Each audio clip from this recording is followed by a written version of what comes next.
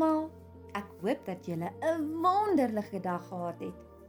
Ek weet ek het. Wil julle graag weet hoekom? Want ek het na God geluister en vir 'n ou tannie wat alleen bly, blomme gevat. Sy is baie eensaam. Toe ek vir haar die blomme gee, het sy van oor tot oor geglimlag.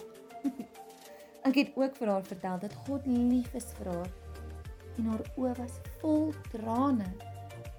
Trane van blydskap. Ek het vir haar 'n drukkie gegee. My oë was ook vol trane.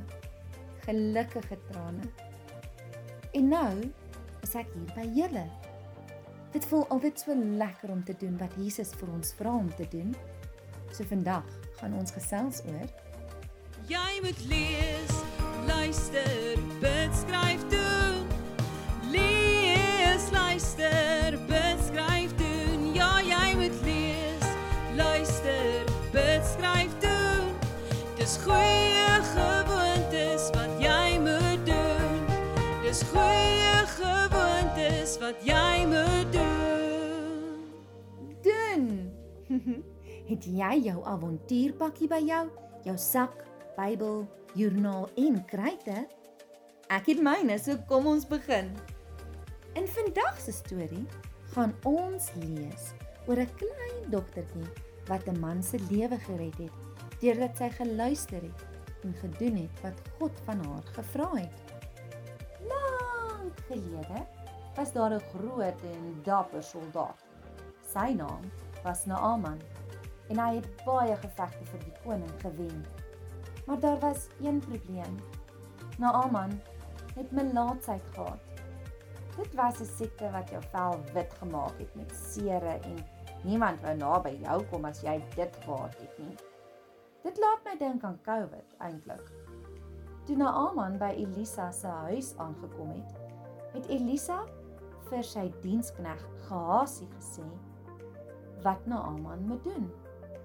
Gehasie het vir Naaman toe gaan sê dat hy homself 7 keer in die Jordaanrivier moet gaan doop. En dan sou hy gesond wees. Naaman was eers baie kwaad vir Elisa en het gesê, ten minste kon die profeet dit self vir my vertel. Maar na 'n ruk het Naaman gedoen wat Elisa gesê het. Hy het afgegaan in die Jordaanrivier en hom 1 keer gedoop, toe 'n tweede keer, 'n derde en 'n vierde keer.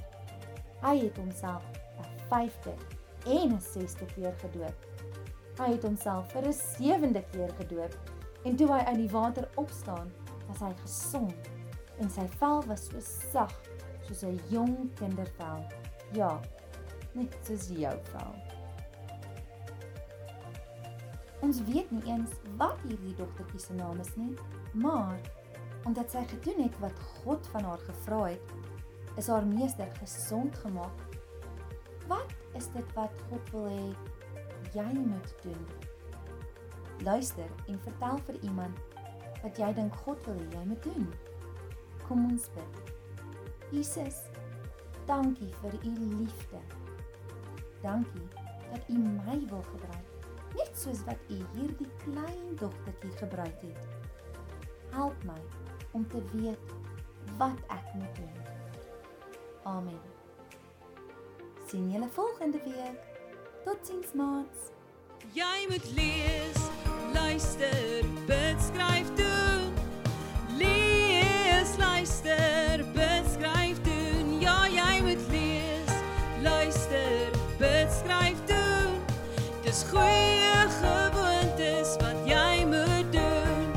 Dis goeie gewoontes wat jy moet doen.